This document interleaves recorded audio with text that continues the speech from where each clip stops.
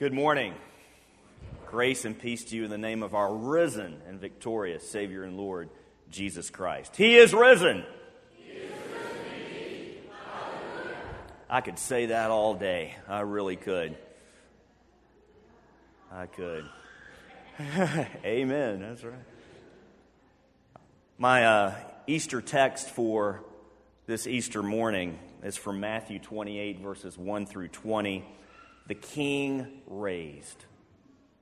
Jesus did the impossible. He made the impossible come true. I remember when I was a kid, it was 1980. I was 12 years old. And by the way, just me saying that, a third of you are thinking, man, are you young? And then a third are thinking, man, are you old? And then another third, you're just right. I'm at that awkward age of 45, it's just, yeah. I remember watching the Olympics, the 1980 Winter Olympics in Birmingham, Alabama, where I grew up, about 3 hours down the road. And hockey really wasn't big in Alabama, although I liked it, and I remember being fixated on the U.S. hockey team. They weren't supposed to do that well. It was a ragtag group of players, 18, 19, 20 years old, but they had a lot of heart. And they ended up beating, you remember who they ended up beating? It shocked the world. The Soviet Union. The Soviet Union was considered unbeatable. The best in the entire world. They were pro players. Many of them 27, 28, 30 years old. They were considered too good to be beaten. But yet the U.S. Olympic hockey team ended up performing a miracle right there. And I remember on my street, we're all watching the game. And when Al Michaels, remember Al Michaels, the announcer? Still does some football for the Titans and things like that on Monday night. He said, as he counted down the seconds, 10, 9, 8, 7, 6, 5, 4, 3, 2, 1. He then said, do you believe in miracles? For the impossible has come true. And then the players, they throw their sticks. They're jumping up and down. And you could hear on my street, like every house, you heard a collective roar. Like, rah! I'll never forget it. And so I think of the resurrection of Jesus Christ. Who would have thought that Jesus would do things exactly like he said that he would? That he would go against all human logic and wisdom, and he would actually rise to life. We have some great fears in this life. I've read that the two greatest fears in life are, number one, public speaking. Number two, death. I've always thought that was amusing. It means at a funeral, people would rather be in the coffin than give the eulogy. Isn't that something? But Jesus, when he rose to life, he forever conquered our greatest fears. And that's why we celebrate this day. It means sin is a loser.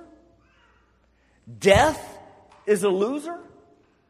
The devil is a loser. That's why we say, he is risen indeed. Hallelujah. On Easter morning, the scriptures tell us that Mary Magdalene and the other Mary went to the tomb. And a great earthquake occurs. And an angel of the Lord comes down from heaven, rolled aside the stone, and sat on it. And then it says that the guards fainted. I don't blame them. I think that I would have done something like that too. And then the angel, if you look at the text, the angel tells the women, and the angel really tells us 4 main things that we need to keep in mind this Easter morning. And it will be the basis of my message. First of all, the angel says, don't be afraid. I've always found that interesting in Scripture too. The angels are always saying that. Don't be afraid. It's easy for them to say, isn't it? Here they come out of nowhere. Don't be afraid. So the angel's words are that. You know, we do have fears in this life. I don't know if yours is public speaking or if it's death or if it's something else. But I know that when we come inside these doors and we walk these hallways and when we leave here and we go to our neighborhoods and our places of work, there are things that we all fear. We fear maybe losing a job, losing income, a health situation. We fear someone saying, I don't love you anymore. We have all of those fears. If you go to Matthew 6, it's a wonderful chapter in the Bible which is about worry, about fear. In Matthew 6, our Lord says, don't worry. That tomorrow has enough to worry concerning itself. And in Matthew 6, Jesus says that look at the lilies. Look at the lilies of the field. Look at the birds of the air. If God takes care of them, surely He will take care of you and me. So what is your fear this Easter morning? What is it?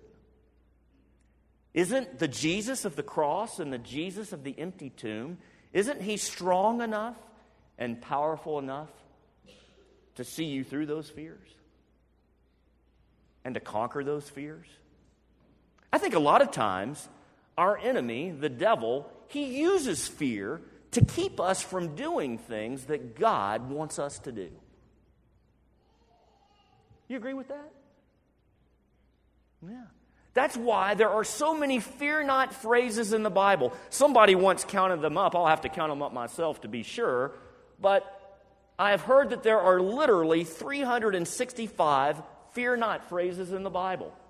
That's interesting, isn't it? That's one fear not for every day of the year. Jesus says, fear not, I am with you. I am with you always, even until the end of time. We can believe that because of Easter, because He is risen. He is risen indeed. Hallelujah. Don't be afraid. The resurrection doesn't give us fear. The resurrection gives us faith. It gives us joy. The angel's second message to the ladies and also to us this Easter is this. The angel says, He isn't here. He isn't here. The resurrection really happened. Now, there are people who doubt that the resurrection really happened. In fact, I read a poll that in the year 2013, 64% of Americans believe that the resurrection happened. Now, actually, that sounded like a lot to me. I thought it would be far worse. But just a generation ago, it was around 94%. You see how far we've fallen from believing the truth about the resurrection? In fact, I read that most people today, in percentages, believe there was a conspiracy to kill JFK. More people believe in a conspiracy with that than believe in the resurrection. Maybe you are wondering if it's true. Is it? Here's what the Scriptures say. That Jesus appeared to the Marys at the tomb. We read about that. The Scriptures say that Jesus appeared to Peter in Jerusalem. So we have to think, are the Marys making it up? Is Peter making it up? We know that Jesus appeared to the two travelers on the road to Emmaus. Were they making it up? And Jesus also appeared to his disciples, and then also including Thomas. We remember Thomas as what? What's the one-word summary of Thomas? If somebody were asking you, hey, describe Thomas in one word, what would it be? Doubter. I'm going to tell you something that's going to sound a little odd at first. Thank God for Thomas. You know why? Because Thomas speaks for all of the doubters of today. Thomas doubted, but even Thomas, being that doubter, being that skeptical person that he was, remember, he put his hands in the wounds of Christ, and he said he wouldn't believe unless he did that. He saw the risen Christ and touched the wounds. And then he was able to say, I believe. I believe. Maybe you have felt like Thomas. You don't know if you believe. Well, Thomas speaks for you. He says, you can believe. He is risen. He is risen indeed. Hallelujah. Was Thomas making it all up? I mean, hey, he was a doubter at first. Then he was even convinced. And then the scriptures tell us that Jesus appeared to over 500 people at the same time. Were all 500 and something people lying? Were they all able to get their story straight like that? And then what about the first century historian? Maybe you've heard of him, Josephus. He speaks of Jesus, and he had no dog in the fight. But yet he talks about Jesus being living and alive. Is he making it all up? You see, it actually takes more faith not to believe in Easter than it does to believe. Our God is living. Our God is active in our world today because of Easter. My last church, the name of the church was Emmanuel. And Emmanuel means God with us. And I love the fact that now my new church is our Savior. Our Savior is with us. He's with us. There was a belief in the 18th century that was very prominent. It was called deism. And deism is a belief that, yes, there is a God. Yes, He made everything, He created everything, but He's a distant God. He's a God who doesn't care so much. He's a God who's not involved in our everyday lives. But He's a God who sits back and He watches time and events unfold. There are people who believe that today. Oh yeah, there's a creator, but I don't really know if He's really active in my life. But He is. He is. That's what Easter means. He's alive and active in our lives. The third message of the angels was this: come and see. The angel said, come and see. The women could come and see that the tomb was empty. There was verifiable evidence that the tomb was empty. You ever think, boy, I would love some evidence that Jesus were alive and active in my world today? I would really love some evidence. And I think we go through times like that. But in three great ways, God gives us evidence that Jesus is alive and on the job. First of all, God makes Himself known to us through creation. It's what I talked about in the children's message.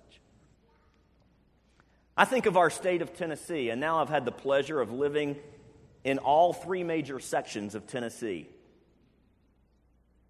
Recently, I was in Memphis, and Memphis is very flat.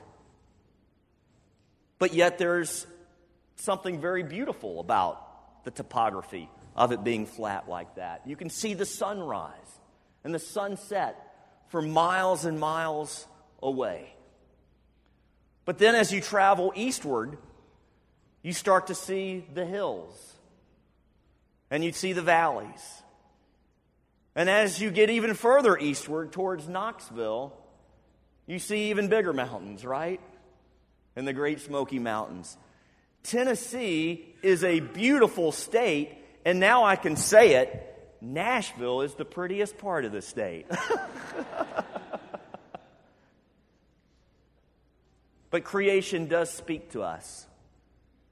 And it's another way that Jesus says, see, I'm alive. I'm real. I made all of this for you. Another way that God reveals His reality to us is through conscience. You ever feel like somebody's telling you or tapping you on the shoulder, hey, that's wrong? You know who that is? It's the Holy Spirit. It's the Holy Spirit.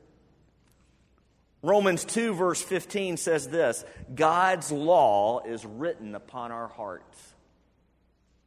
Have you found it funny that a 2-year-old, I mean, it's not really funny, but I can sort of say this because I have 3 kids. You know, a 2-year-old can hit another 2-year-old, and then all of a sudden they feel a little guilty about it. They're looking around, did somebody see that? Somebody see that? Now, how do they know that that's wrong? How do they know? Because the Bible says that God has written His law, His truth upon our hearts. So even a 2-year-old can sense that, hey, that was wrong, what I did. That was wrong.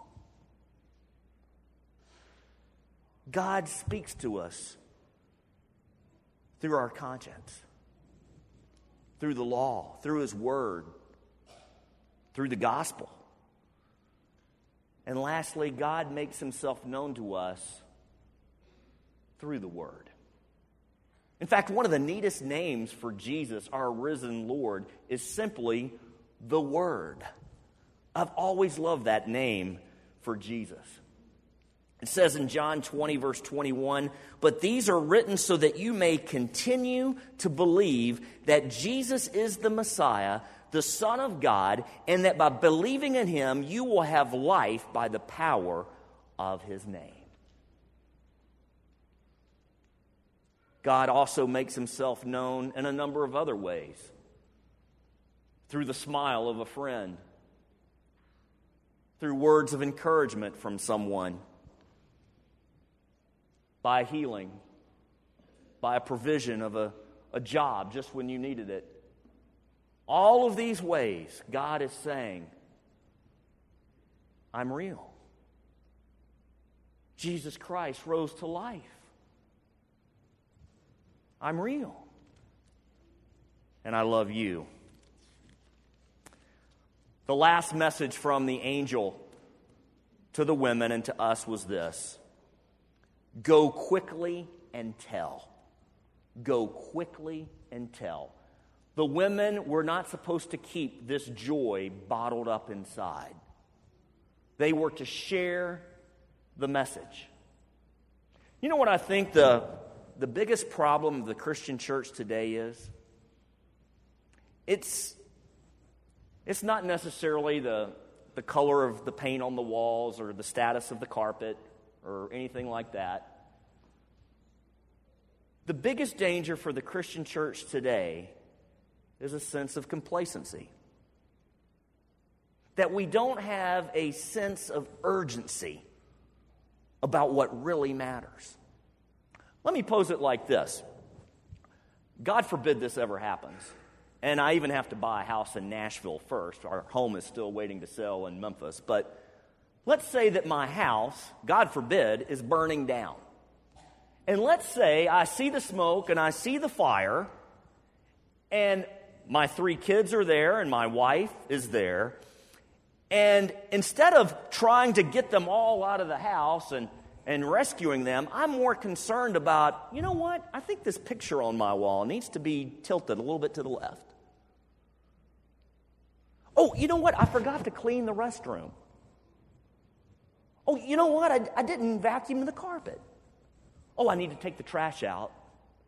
Now, we would all say all of those things are important. They're very important. But when the house is burning down, what's the most important thing?